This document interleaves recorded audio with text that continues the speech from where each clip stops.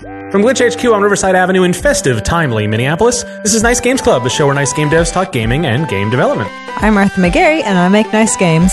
I'm Stephen McGregor, and I make nice games. And I'm Arthur Croy, I too make nice games. For this week's episode, our topics are upcoming holiday releases and setting a release date for your game, and the different ways games set win conditions. And so, if everyone's ready, let's start. Boo! You got me there. That was good. Okay, Halloween. We mentioned it. We can move on now. Yeah, I guess because today, according to our listeners, is Halloween. Right. And great. Stephen, Yeah. you and I are of the same Yeah. feelings here. It's I like, do not like Halloween at all. Who cares about it? Mm-hmm. This isn't... I do. Who's that?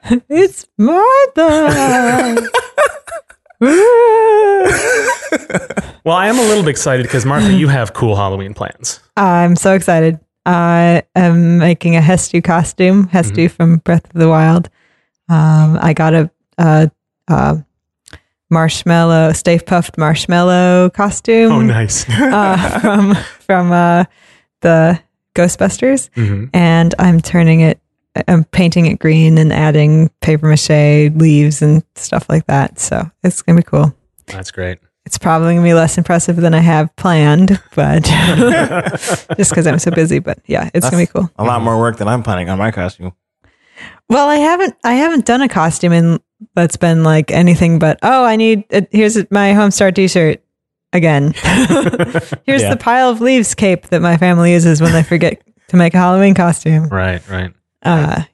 Last time I dressed up or anything, I was probably 12 or 13. No, I was probably I might have been younger than that even. Anyway, I went as Lieutenant Commander Data because, Of course you did. yeah. After that, I was done. Yeah. Don't need Halloween anymore. Last year, I was Steven Universe.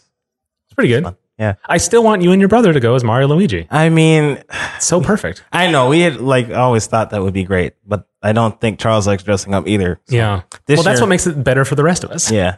So this year, I'm planning on going as Stephen McGregor. Yeah. So not my dad. Yeah. I realize that my dad has the same name as me, so that would be weird. I would probably. How would that work? I don't What know. about Steven Business? Your alter ego. That is just me now. Oh, I see. Cue the theme music. There is some things coming up. Steven, Yes. you are going to be giving a talk. At IGDA, Yeah. Twin Cities edition. My talk is about game dev tips. It's called Game Dev Cheat Codes and some other words that I can't remember all the titles. But like Mark did the art for me, it looks really nice. We'll have that in the show notes. You should check it out, or if you can't make it, just send me tips on game dev things because I'm going to need them. The big joy of this show for me has been just like hearing other people's experiences. Yeah. And you two mostly, but other people as well. And so it's been great to get even more of that. So, Yeah. But that's That would be really great. what the point of your talk is. Yes. Is to get a room full of people together and say, hey, what do you know? Yes, exactly. Yeah. I think like a lot of people in the community have a lot of knowledge and they don't recognize that they have a lot of knowledge. And so like just sitting there, my plan is to ask them questions like, hey, how do you do this thing? I don't know how to do it. And somebody will answer for me. Yeah. It'll be nice. This whole thing is just a scam. Help me make vengeance. Yeah.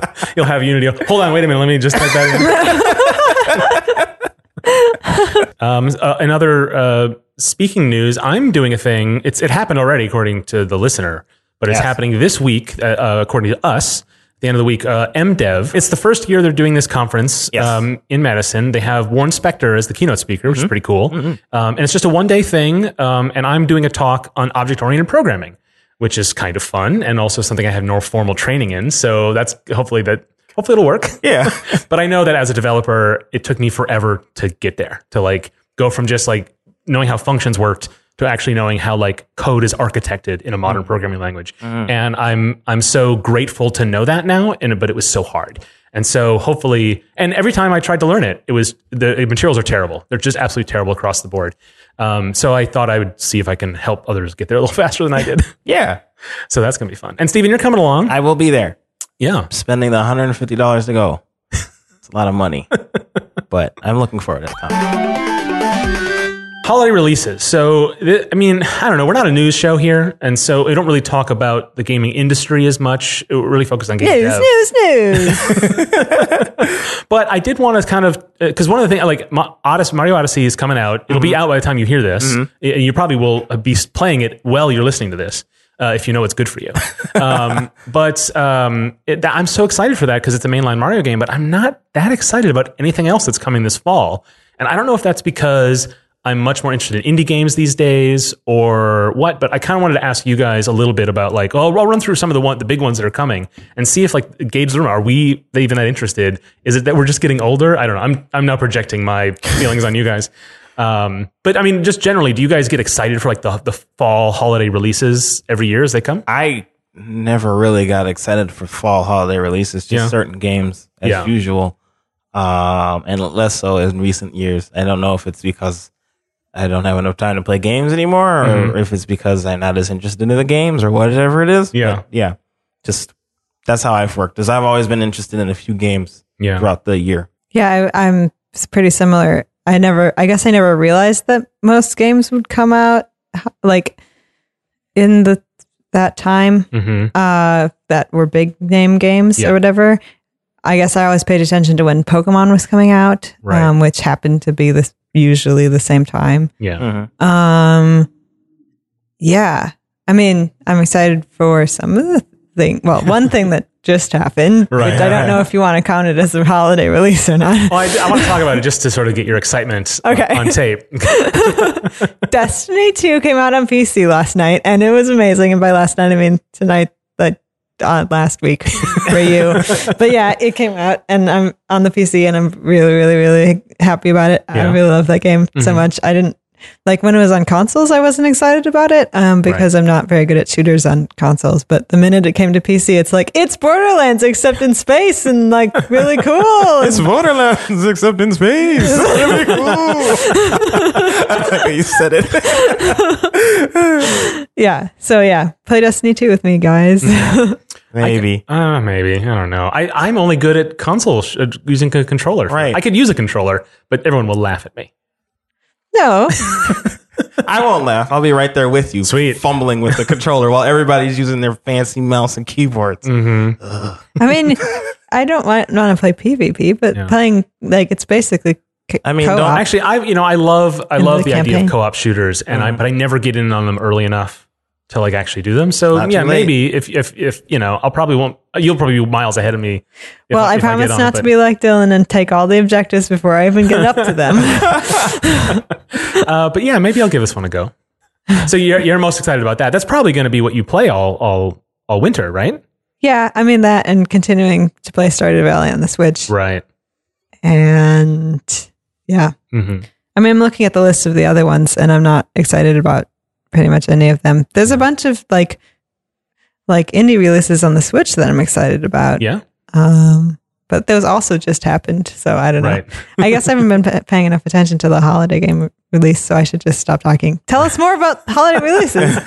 Well, just to keep the spotlight on you, Martha, like the Pokemon Ultra. Oh yeah. This is like, it's just another way to sell it again.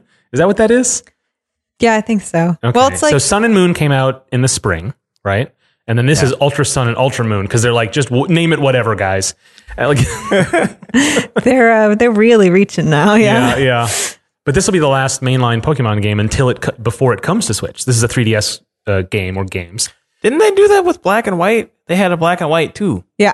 Oh, that's right. And they just called it 2. Yeah. Right? And then with X and Y, they just called it X2 and Y2. Right? Am I wrong about that? I don't remember them releasing X and Y, but I don't know. I don't play Pokemon that much. Yeah. Really, so. But like every main game has gotten a re-release, but it's usually been years after. So this is kind of crazy that it's so soon on the same platform. I don't know anything about it. I guess there's a new story in it involved, but yeah, maybe it's like because Black 2 and Black and White 2 were they continuations of the story? I think so. I think so too. Mm-hmm. Yeah. So I think that's the same thing where it's basically a new-ish game. It's like a sequel. Yeah. But they didn't have to rebuild or something. It's in a lot of the same assets engines, and stuff. Yeah. And the same characters and places and stuff. Mm-hmm. But yeah, Pokemon's done that a lot where like in the old days it was they would release 2 games and like a pair, like red and blue or gold and silver. And then they'll release a third one, which was exactly the same, except added some cool new thing into it. So like there's crystal version, Pokemon Yellow and yellow version where you got yellow, got Pikachu to walk behind you. So cool. That's the one I owned. Lucky you. And yeah, everyone assumed Pokemon Stars. That's what people thought was going to happen. Oh. And they thought it would be a Switch game. They were all just hoping, it would be announced and they'd put it out this year. Well, people keep thinking that Animal Crossing is coming to Switch. There's like a whole bunch of rumors, and I wouldn't be surprised when it will eventually, but like just not yet. But it is coming to mobile. It is Animal Crossing Pocket Camp. That was announced yesterday. Yes, to our calendar, so a little over a week yesterday ago. and a week. Yeah. That seems kind of, I don't know. I like Mario Run, okay, but I'm not really big in Animal Crossing, so I don't know. I can't really judge it whether it stays true to the series. I have the Animal Crossing on the DS. Yeah. And I used to play that a whole bunch. And then I like stopped for a couple of days. And then I realized that like if I went back to it, there'd be a bunch of weeds and bugs and stuff. And I didn't want everybody to be sad. And so time has gone on. If you go back now, it'll be just an apocalyptic hellscape. Like, and everyone will hate you. Yeah. So I don't acknowledge that I had that game anymore. Okay. For my own sake. Martha, you like Animal Crossing? It seems totally up your alley. Yeah, you'd think. I think the only one I played was one of the DS ones. Yeah. And yeah, I had the same. Well, mostly my problem with that game is that whatever version I had, and people have told me that is not like that is a problem with that particular one and not with all of them. But the menus, you had to go through so many lines of dialogue just to do simple things like selling stuff back to Tom Nook or whatever. Took like at least 4 bubbles of dialogue before you could sell things back to him. And it's like, that's one of the core loops of the game. So every time you had to go sell stuff, you'd be like, okay, push A, push A, push A, push A, push A, push A. And then like, even then, if you did that too many times, like then you could accidentally like skip through to something else. Just, the whole dialogue system was just awful. And it made me really mad at that game. So I stopped playing it because it was just too tedious. Yeah. That happens in a lot of games. And I feel like as an indie developer, I'm like, and I'm thinking about like dialogue boxes in my games. I'm like, I got to take these 2 boxes down to 1 or everyone's going to hate me. And I'm like, but Nintendo gets away with it. Like, can't I get away with it? I'm like, no, you really can't. But it's like terrible. I mean, most games, it's pretty bad. But they've got the buy-in from their consumers to sort of do that. And they don't have to be as restrictive about it as smaller developers do, or someone trying out a series for the first time, right? Like if you're all in on that series, like that probably didn't bother you. Yeah. But as your first taste, it turned you off. Yep. A lot of the stuff that's coming out this fall is, I mean, that's just true of video games, like at the AAA levels, all sequels and franchise games. Right. But like Wolfenstein, the new Colossus, which is a sequel to the previous Wolfenstein game, and it's fairly incredibly critically acclaimed. But I've never really had any interest in seeing it. But now I'm kind of curious because it's a single player first person shooter game, which is like, I've talked about in this show before. Like I like those games. And I feel like maybe I should give this one a try. Like, have you played Doom? Oh yeah. The new one, not the new one. No. Oh, okay. Okay. Well, I mean, I've heard good things about that too. You should probably check that out. Maybe. I didn't know you really like single player. Well, I've played a lot of them growing up and I just haven't played one in a long time that I played Resistance. You remember that game? It was a PS3 series. Insomniac made it. Yeah. And so it had a ton of amazing weapons. It was really cool. But the story was so bleak, and it was one of those game series that contributed to the sort of beigeness of shooter games in the 2000s. So it has kind of a bad rep, but it was pretty good. Yeah, Insomniac made it, so just the weapons are crazy. But I like that a lot, and that's probably the last one. I mean, I guess BioShock, but I don't remember those games as shooters so much because that was the least interesting part about them. Yeah, well, then you definitely should try out the Doom and the Wolfenstein. Yeah. I think. Either you guys play the new Wolfensteins? Not much of a shooter fan. Yeah. Dylan played through one of the Wolfensteins, and yeah, he really liked it, but yeah, I didn't go for it because it's kind of scary. Yeah. Is it? Well, I'm not playing that. I mean, it's not like jump scary, but it's more like gory and nasty. A little bit. And it's also like psychologically scary because it's like you're in a world where the Nazis won and stuff. Yep. Still don't want to play it. Yeah. Okay. I'm good. I mean, you get to kill them, but which is kind of cathartic. I don't know. It was just too much for me. I just didn't want to. Yeah. Right. Yeah, there are definitely games like that where it has such critical acclaim, not just for like how well the game plays, but like it's a really interesting story and the character is really well drawn. And like, how often does that happen in any game? And I think like, yeah, and we've talked about this on the genre topic that I was so like hot and bothered about. Like, I just have a hard time thinking, well, it's just not, I don't really want to like be a soldier in a resistance army exactly, but everything about it sounds cool. I don't know. So maybe I will, maybe I won't. I might play Doom on Switch when it comes out. Right. Because that is coming out. Yeah. Then I can, take 5 minutes here and there to play it. Yeah, for instead of Mario Odyssey. The other thing that's coming out this week, according to us, that'll be out by the time you hear this, is Assassin's Creed Origins. Oh, yes. And I put it on the list because it's a big title, but also it's just my time with Assassin's Creed I kind of think is over. And I'm really sad because it was it's been around for 10 years now as a franchise, and it was one of my favorites. But like, I am just not interested in this game. Yeah. Nothing in it is interesting to me. I have and I don't even know why exactly. I'm not really interested in Assassin's Creed much either. Yeah. I played the second one and I got into it a little bit, but I think it was just too much content and I didn't enjoy the game enough to go through all the content. Sure. This one's more interesting. Well, specifically because it's just filled with black people, which is nice. But otherwise, yeah, that's it. That's all I got. So.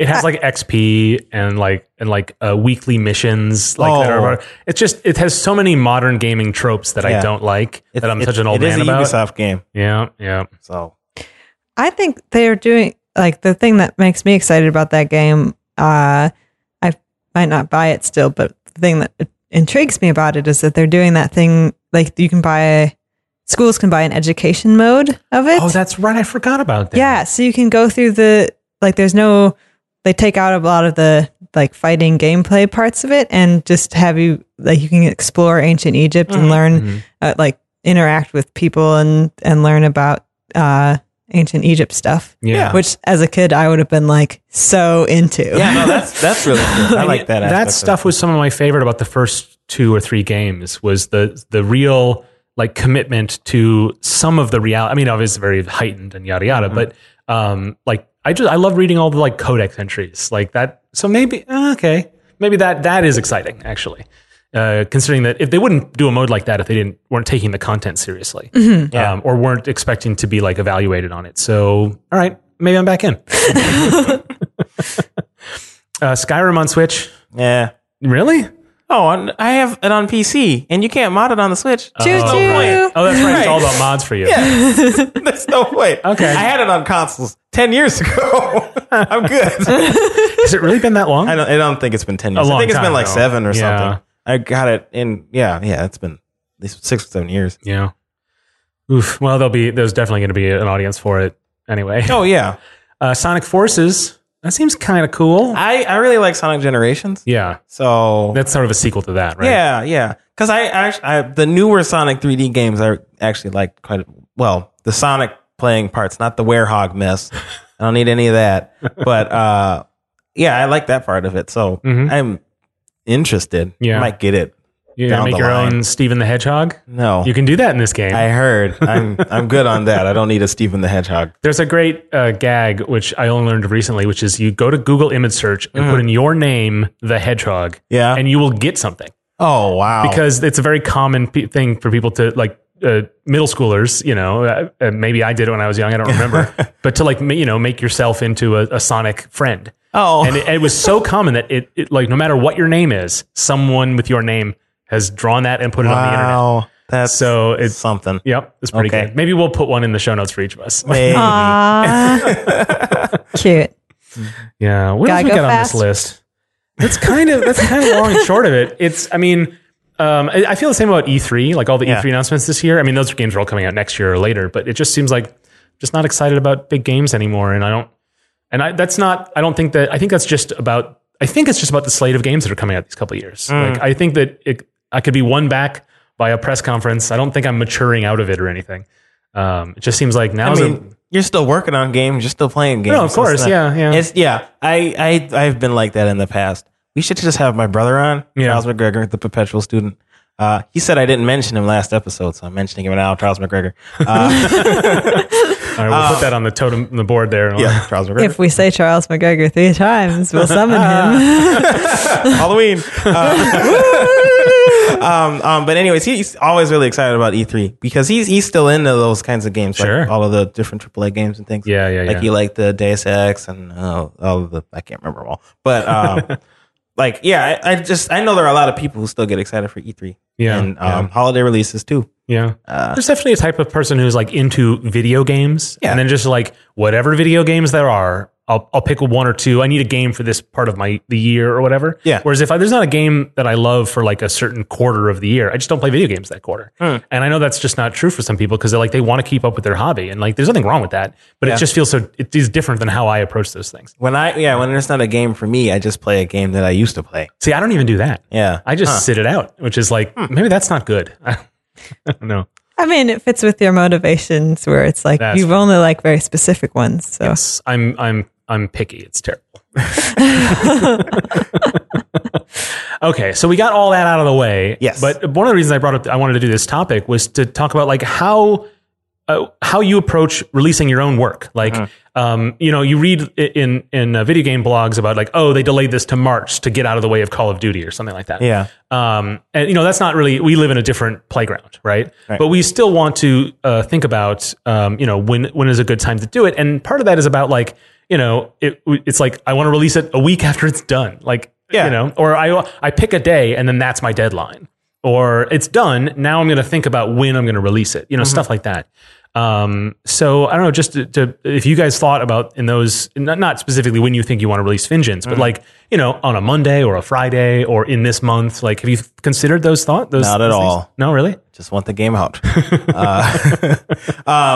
No, I honestly haven't thought about it a lot because, it is, I have learned from reading and things that it is less important nowadays than it had been in the past when you release your game because not every there's different audiences for different things. So just because Wolfenstein is coming out, if you're interested in visual novels, you probably aren't going to be picking that up anyways.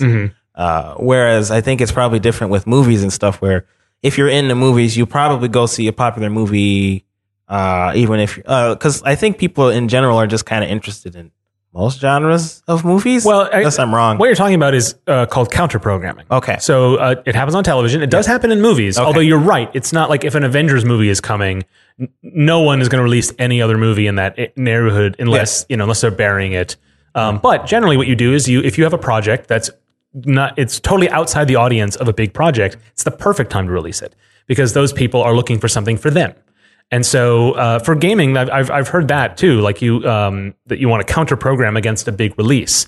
But I'm a little skeptical of that as an indie developer. I don't think because you're going to get so little attention compared to even a mid-level, a big publisher game. Yeah. That I don't think you.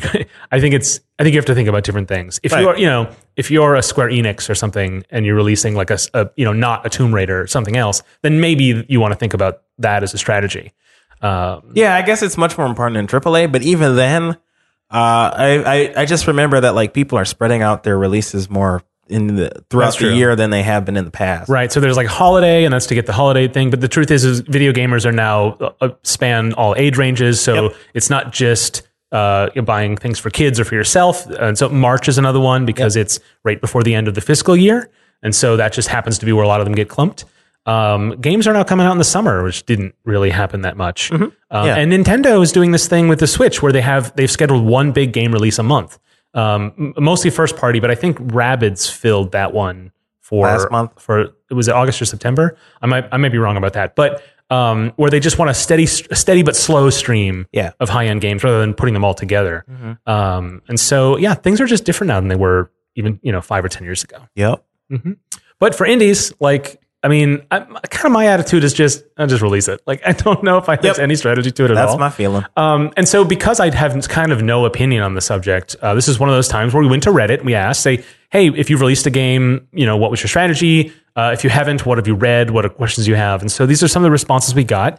Kind of sort of general things you'd expect. Don't release a game around any major AAA release because press and streamers will focus on that. And that's an element where you do get some crossover because video game reviewers they'll all review the big games, but a lot of them will only review some of the big games. But a lot of them will also review the smallest games. And so particularly YouTube streamers, they have a much wider sort of purview, I think. And so you want to just pick a time where then they're not busy is really kind of what it is. Yeah.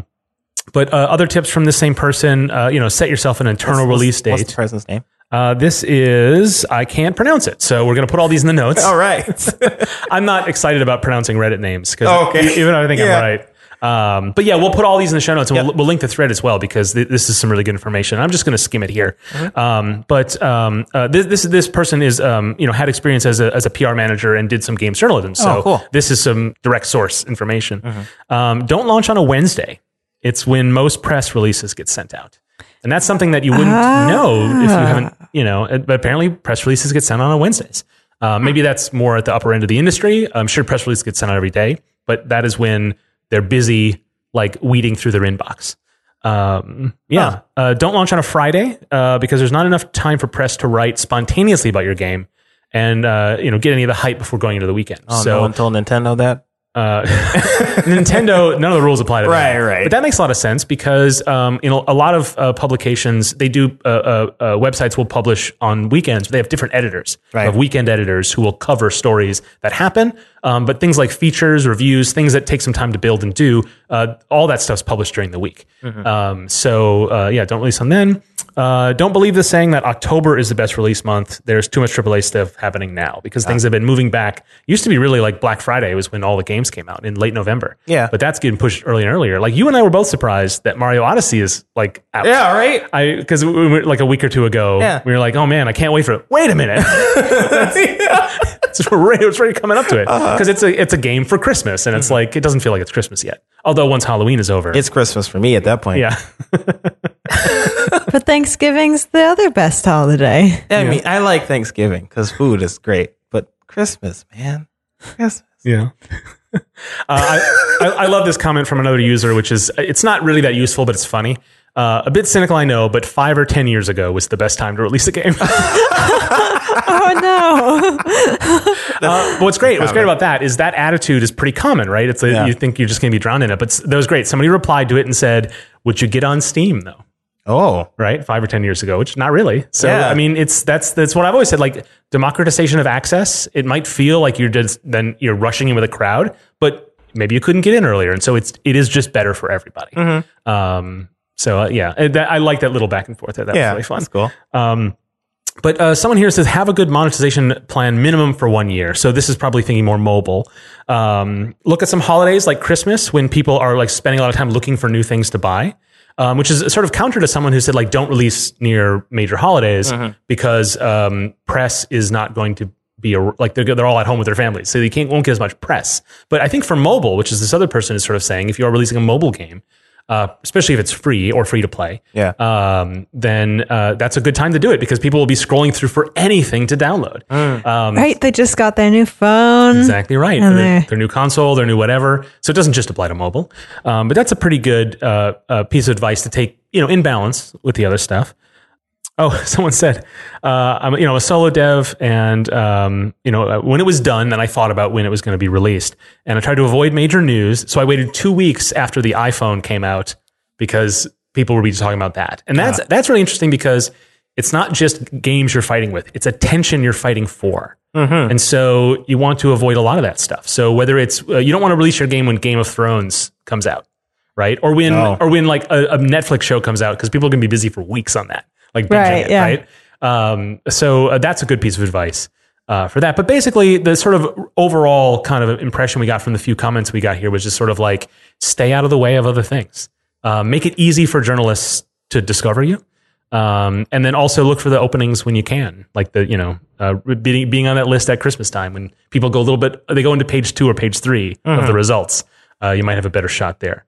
Not all, it's even all that's really good advice, but I don't feel that I have any like it's good to have a lot of this stuff confirmed. But the point I'm making is you're not going to find the right answer for your project. Yeah. So get as much of this information as you can, but don't stress about any of it being right or wrong. Like if you feel like, oh, we got to do this now, but like, or I could wait 2 months and build up more press or whatever. If you feel that you need to get it out the door, like for other reasons, like emotionally, or I need to start on the next project, I only have so many hours in the day. There's all these things that go with it. So you want to take some of this good advice, but like, don't let it lead you by the nose. Yeah, a lot of this advice is about like trying to maximize the capital you gain from it. That's exactly right. It's a good way to put it. Yeah, whereas like if you just want your game out there because you want the game out there, then just do it whenever. It doesn't matter. Right. And a lot of this is different from. I mean, it's a very narrow topic, like when to release it. But there's definitely considerations about like building a press list, getting a community engaged before, and I think it's outside the scope of this particular topic. But it's definitely something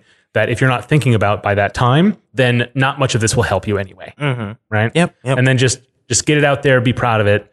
You can always spend time after release to promote it further. Yeah. One of the things I've read recently when I was looking into this is like the release date, especially for really small games, is kind of a myth. Games they'll be put out, they'll have some attention, they get the launch day, excitement. But then maybe they don't get maybe it's like 6 months later and they get another opportunity to like push it out, right? People aren't going to be like, oh, that game is not new as of yesterday. Well, I don't know. Mm-hmm. I think people are always looking for things to play, always looking for things to do. And so, if your launch doesn't go well, you can keep at it, I guess. You can keep promoting, if that's what you want to be doing. If you still want to like get it out there. Win conditions. Win conditions. How does one win? Mm-hmm. This is not wind conditions. Not wind conditions, right, which aren't great here in Minnesota right now. It's finally getting cold and it's a little bit windy. Perfect Halloween weather. Yeah, exactly. So what is a win condition? It can range from like how you're deciding to win a game. So like Magic the Gathering or Red Deck or Blue Deck or whatever they're all called.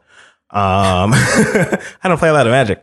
Or like, you need to collect this certain amount of things that can be a win condition before another person, or just to beat the level, or to, yeah. Like, I mean, it's like PvE, or like if to kill the end boss, or PvP, you got to kill your friend. Like it's, or in Civilization, you have the like 4 or 5 different ways you can win. You can have the science victory, the cultural victory, the beating everyone up victory. Right. Or the Martha gets bored with it and starts over victory. Yes. You've discovered the whole map. That's my win. That's good because it's not just developers that define it, and players define their own win conditions. Right. So this topic is really more conceptual thing. Because like I don't have any specifics. Like I already know how you win in Finland. You get to the end of the level, you beat the boss. You just have to beat all 5 bosses. And then we have a bunch, like there's time attack mode and stuff. And I guess the win condition is that they get the lowest time. Yeah, it's a high score thing. Yes. Right. That's a classic win condition. Exactly. So like I have that all figured out, but like I'm really curious about games that have toyed with win conditions. I've been thinking about them recently, and like, does a game even need a win condition to be a game? There's a lot of games that don't have them, that just play forever. You'll never like chase that dragon. Minecraft, sometimes literally. Minecraft, at least initially, I don't think it had a win condition, right? Like it just started and you could just they added a story mode at some point. Yes, but I think that's when it was like as it was graduating from like little side novelty to be like, oh, we're going to be a real game now. We need an end boss or something. Yeah. But then of course, the bigger it got, the less that even mattered. Right. So I don't think people think of Minecraft as having an ending at all. Right. Yeah. Like. Yeah, does your game need to end? Should it end? I guess these are the kinds of questions that I'm thinking about, that I've been thinking about with this topic.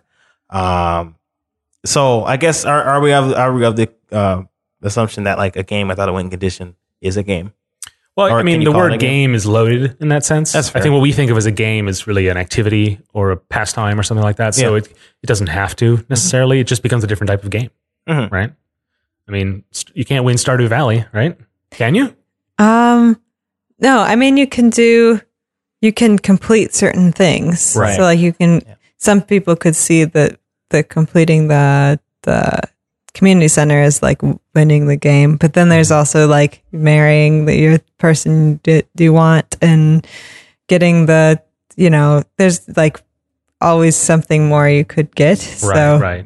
That's what signals it as a life simulator, because it's very similar. Yeah. Yeah. Right. Can you win life? Yeah. I mean, there's YouTube videos that we've watched that are like year 42, Wow. which is like insane.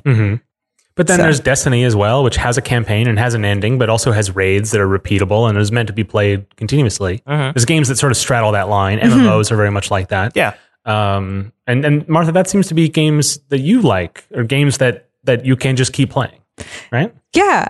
I guess I like the things that are repeatable, or that don't necessarily have a end. You know what? That's interesting. I didn't think about it in that way. But like newer games, they oftentimes have a bunch of win conditions that stack upon one another, Yeah. so that you keep playing the game. So like Overwatch, for example, the win condition is to beat the other team, right? Right. But a win condition is to maybe get to gold and then get to platinum, or I don't know the rankings in Overwatch. Are those right? I don't remember. Okay.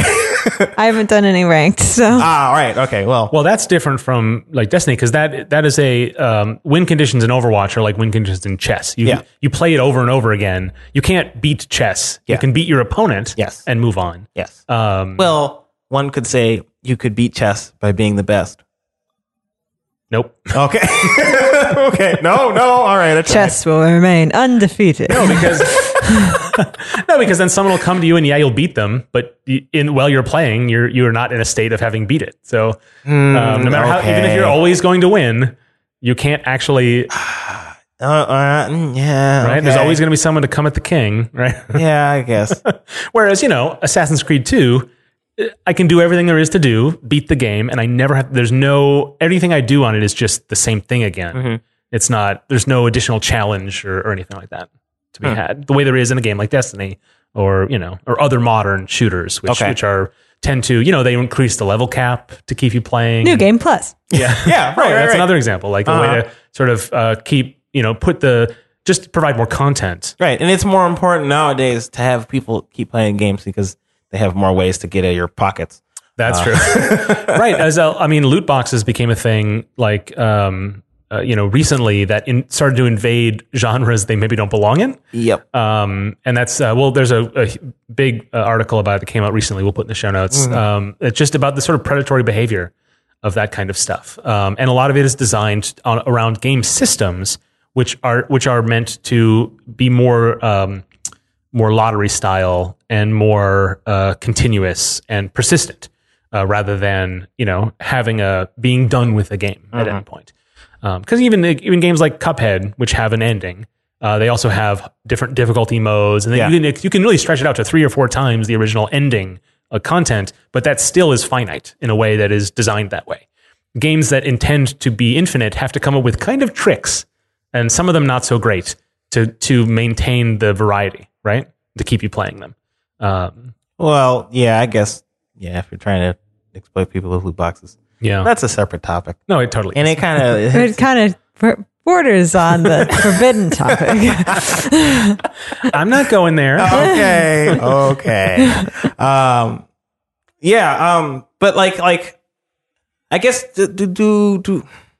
I'm curious how you feel about like, if a player is really the person who defines the win condition versus the game developer. Because like I'm designing Vengeance in mind with the mindset that people will try to get at the win condition I've thought of, which is get to the end of the level. Right. But maybe a person comes to the game and they're like, I'm just going to dodge all the enemies until I can't dodge them anymore and see how long I last. Right. How do I approach that? I think what does that mean? That's interesting, and that's a lot of times games, and this is actually really true. This just reminds me of startups. A startup will have an idea, and you can't develop it too much. You have to get it in people's hands first, see how they use it, and then you start deciding what it is, which is a really cynical attitude, and it's not always the best way to make a thing. But games can work that way too. If you release Vengeance and you find out that people have a lot of fun just using it just to dodge and don't necessarily care about defeating enemies, then you can start thinking about what Vengeance 2 is going to have that it caters to that. But I don't think are under any obligation to cater to those types of things before the game is out. I think you can be happy. You can make the game loose enough to allow those things to form naturally, or you could yourself imagine how people might approach it.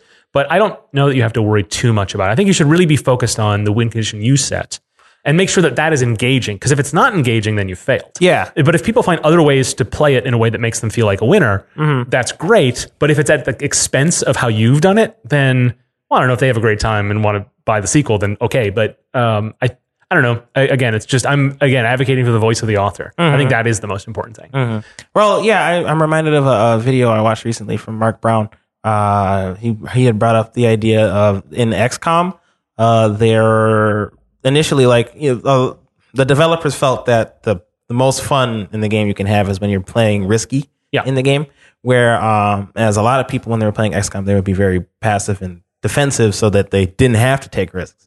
And they changed in XCOM 2, they changed it so that they put a time limit in so people could not be, and they had to take risks in order to get through levels. And people did not like that at all. Right. But it went with the intents of the developers.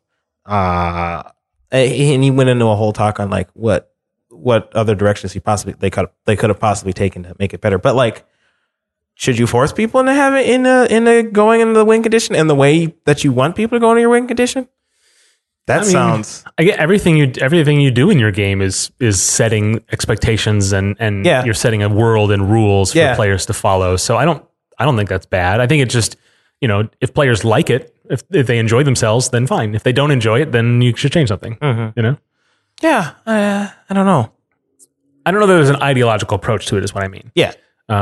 It's sort of playtesting. Right. Of course. Yeah. If you don't play test the game, then you're just not going to know how people are going to do it. Yeah. I just read another article today, in fact, where I think it's what was it, Dead Shot or Dead something? Dead Space, not Dead Space. Dead something. Well, Dead Cells. That's what it was. Dead Cells. Where they hadn't really played test the game, but when they put the game in early access, a lot of people would just stick with the ranged weapons because they felt that they were the more powerful ones. And the game developers didn't like that. They wanted people to feel encouraged to switch weapons, but not feel forced to switch weapons. Yeah. And so they put in a lot of efforts to make that work the way they wanted it to. I do something almost sort of similar, but the opposite. In Metro Nexus, when you charge up a weapon, you don't shoot directly in front of you. You shoot up at about 15 degrees, which means that you can aim it, but if you're just learning it, you don't know how to do that yet. Yeah. And so that's a way to tell players that they shouldn't get close to other players. Yeah. Because it's not as easy to shoot them. You think it is when you start up and everyone's moving around and you think, I need to get close to get a good shot. But the default controls and setups are designed to not reward that. Nice. And designed to encourage you to back off and plan. That's clever. So it's sort of a similar kind of thing. Yeah. I think you should be able to when you're developing a game, you kind of lead players in a direction. You try to, anyways. Yeah. But you also want to make sure that you don't stifle on players' creativity. Right. It's a weird balance that you have to walk between. Well, it does come down to what you want your game to be. I mean, if you want your game to be a narrative experience, then you actually want to discourage players' creativity. Potentially. But then there are other games where if you do that, it just becomes not fun because if you're building a sandbox thing, but then everything is just a build this, then build this, then build this, then not encouraging people to do what they want, then you're not servicing the mechanics at all. Heavy question: does a win condition have to be fun? Well, I don't know. You mean getting to the win condition? Yes. Martha, you want to tackle that one? Well, I think there are some people who find fun and not fun. Like people who really like mastery, I bet play through frustrating things over and over again just to get to the thing that, get to the win condition. Yeah. I know I've done that. Yeah, like going against a Cuphead boss over and over and over again. Well, I enjoyed that, frankly. But yeah. I mean, just as an example of a hard game, I've heard. But yeah, like I don't think, some people will find satisfaction in winning, even if the getting there wasn't just fun, as long as I think if it's a thing that isn't fair, like for example, what you were talking about in Cuphead, where one of the bosses is just random candy at you or something like that. With it's the listeners who've played it will probably also be like, oh, right, that terrible one. Where there's a boss will send out these sub bosses, and there's 3 of them, but from a potential of 6 or 7. 6. And they come in any order. But the first one is just that. The second one has an extra thing you have to deal with, and the third one has a second extra thing you have to deal with. So it does get harder each time. Just wait till you get to expert mode. Right. I bet. But because there are so many permutations of that boss, every time you restart it, it's different each time. And so you have to master a huge combination of possible things, and it's not necessarily the one you're going to beat.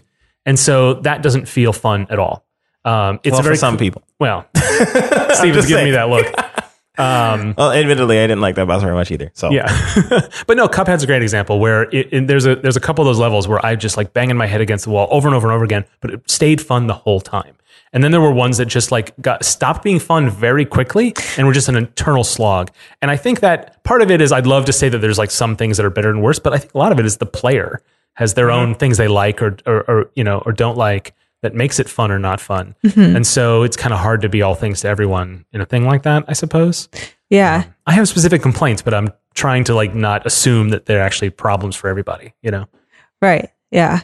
Well, in games where you have to grind a lot to get to the stuff to make it so that you can beat the thing. I'm not going to collect all the feathers. Like I'm just not gonna. I'll collect the first 15 before I realize, oh, right. Why? Like, and so then I get mad, and that's not fun. But some people enjoy those getting to the end goal, even if getting there wasn't that fun. Says the man with 119 shrines. Oh, update on that? I got the final one. Dang it!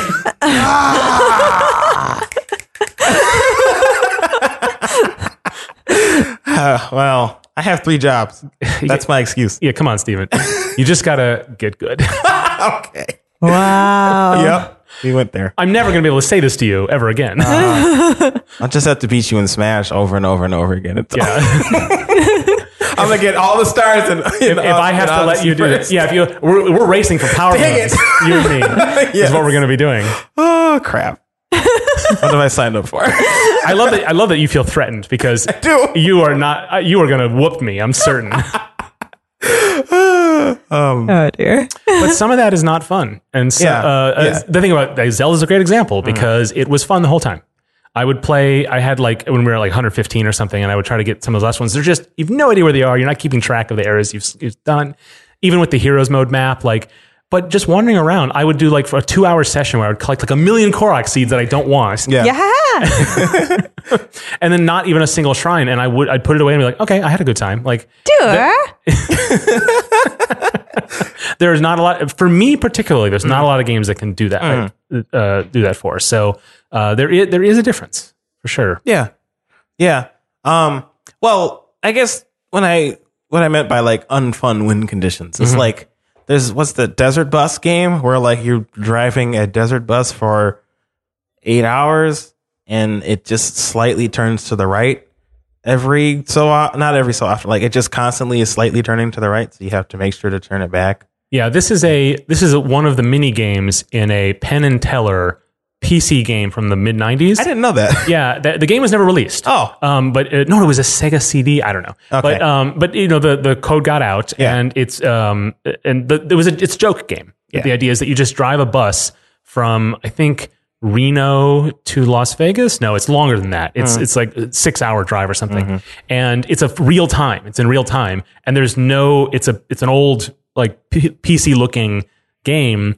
And you just have to, and the bus drifts to the right, and you just have to keep correcting it for 6 hours there and back, and you get 1 point. And the game just goes on forever. And so people going for a high score would take, anyway, so they do this game for, people play this game on live streams for charity every year, which is pretty cool. But yeah, that is a successful game because its purpose was achieved. It was meant to be silly and not fun, and meant to be a slog and grueling and a test of endurance. So, I mean, and I'm sure it's fun for people to watch someone play it. I doubt it's fun to play. But it did what it set out to do, right? Nice plays. Oh no! We'd only have to play 17 minutes of it. Oh yeah, that's a good point. It would be the most boring episode ever. I like that. I endorse. I'm into that. But yeah, I think it really depends on what the game wants. Right. And if the game, so you're asking is if something is not fun. Yeah. What you maybe should be asking is if the game fails in its goal of like the experience it wants to provide the player. I just know a lot of times when people think about win conditions and think about games in general, they have to be fun. Yeah. And I'm curious if people have ever, if you two have ever considered making a game that was not fun to play, or if it was not fun to win.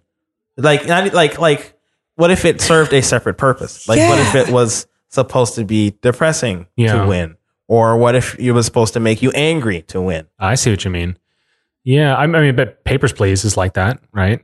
Where so you have to fight different urges, either to within the narrative, but also with your sort of gamer brain about trying to get all the points or whatever. Yeah. And that's a comment on not just within the structure of the story, but you as a person with motivation, and it becomes a role playing experience when you don't even realize it. Yeah. So yeah, there's ways to play with that feeling for sure. Right. I know that in my game has multiple win conditions that are ambiguous. I haven't mentioned it yet. There's only one win condition. Yeah, I know. According to you anyway. But you can evoke one win condition while failing the other. Yeah. And sometimes failing the other is the only way to invoke it. And I imagine for some players that's a bit of a sacrifice. I don't think that happens a lot, but it's there to be had. If you're in the lead by a lot and you only have one hit point left, you can go ahead and kill yourself to ensure that victory. But I've seen players not do that. Like, even though it would get them the point total, either because they want to be the last man standing and that's the win condition they're focused on, or because they don't want to, they would rather get killed rather than kill themselves. Yeah. In a game like that. Yeah. So, I mean, maybe I tiptoe up to it a little bit. Mm-hmm. I was just thinking of Civilization again because I don't actually like to win that game. Right. So I guess. I don't know. Yeah.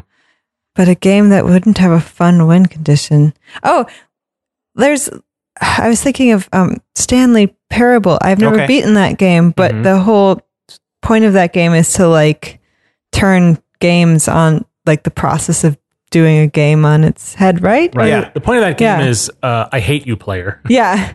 I'm smarter than you and cleverer and funnier than you. I mean... and I've predicted everything that you could have ever done. Yeah. Okay. That's a cynical way of looking at it, I feel like. It really is. But like, that game, you can't win. It doesn't have a win condition because even when like so the way that game works is the game sets you up with a series of choices. If you and then there's a narrator telling you what choice you're supposed to take. If you follow all of those choices, and I was that guy who followed the choices right away. If you follow all of the choices, then you get to the end, and then like you get free from whatever this office place was or something, and then like you're out in a pasture or something, and you can just walk around for a bit. Then it fades to black, and you're back in the beginning of the game again. So like, I spoiled it. I'm sorry. Yeah, we're gonna have to put a spoiler alert on this episode. No, we shouldn't. That's in the spirit of the game. True. And the spirit of Halloween. I guess this is the Halloween episode. Sorry. I keep bringing it up. It's my own fault. Kind of is. Yeah, so like you can't really win the game because like even when you get to the end, you just start at the beginning again. And so it's one of those games, I guess, where the win condition is to not play the game, or the lose condition is to not play the game, or just the way to stop playing it is to not play it. Well, even though that game has many, branching storylines and, choices and stuff, it is still at its core a linear narrative game. Yeah. Right. Despite the fact that it has all those things in it. Right. So, yeah, it really is just a story that's told to you. Mm-hmm. It's just a story that's told to you, and you can't really exit it. It's just a constant loop until you decide to exit the loop. Yeah. But I guess that's a game that doesn't really have a win condition. Right. And purposely so. Mm-hmm. And maybe it's meant for frustration, or maybe it's meant to teach players something, or maybe it's just meant, I guess it's just to tell a story, but it can be fun in the moment. Yeah. Right?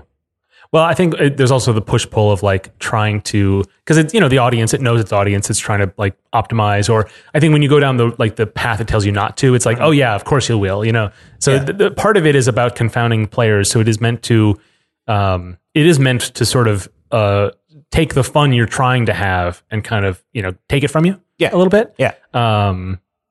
So yeah, maybe it plays with the expectations for sure. I mean, but people keep playing it. Like it's not, that's the balance. If you want to like engage with the player on that level, you have to also make it a worthwhile experience, even if it's not that fun. Yeah. Right. Like Desert Bus. Yeah. Yeah. I don't know. I've been really interested in like where games are going and the future of games, and that kind of stuff is really interesting to me because like games don't just have to be fun. They don't just have to be interesting. They can also, I think they should be interesting, but they don't just have to be like play things. They don't just have to be games. Right. Well, they're not. I mean, I think there's so many more things they are. Yeah.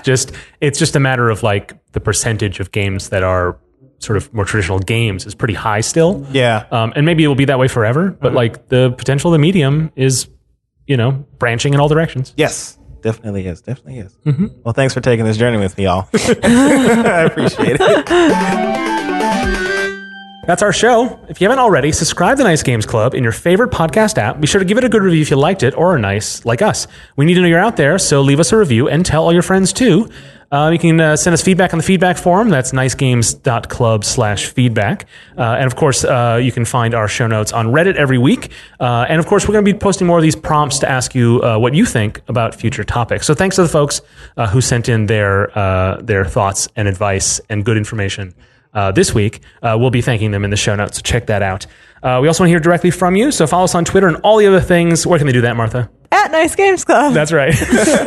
Let us know how we're doing, send us your topics, and ask us your questions. Lastly, you can find out more about the show and your nice hosts, as well as get all the links and notes from this and other episodes at nicegames.club. So, until we start again, remember to play nice and make nice.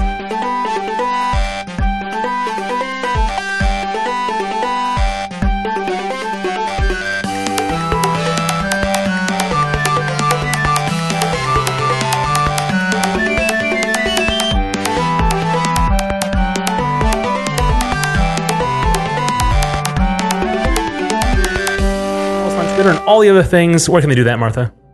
Nice Games. No, wait. I'm forgetting my line. It's not your line. At Nice Games Club. What was that? At Nice Games Club. That's right.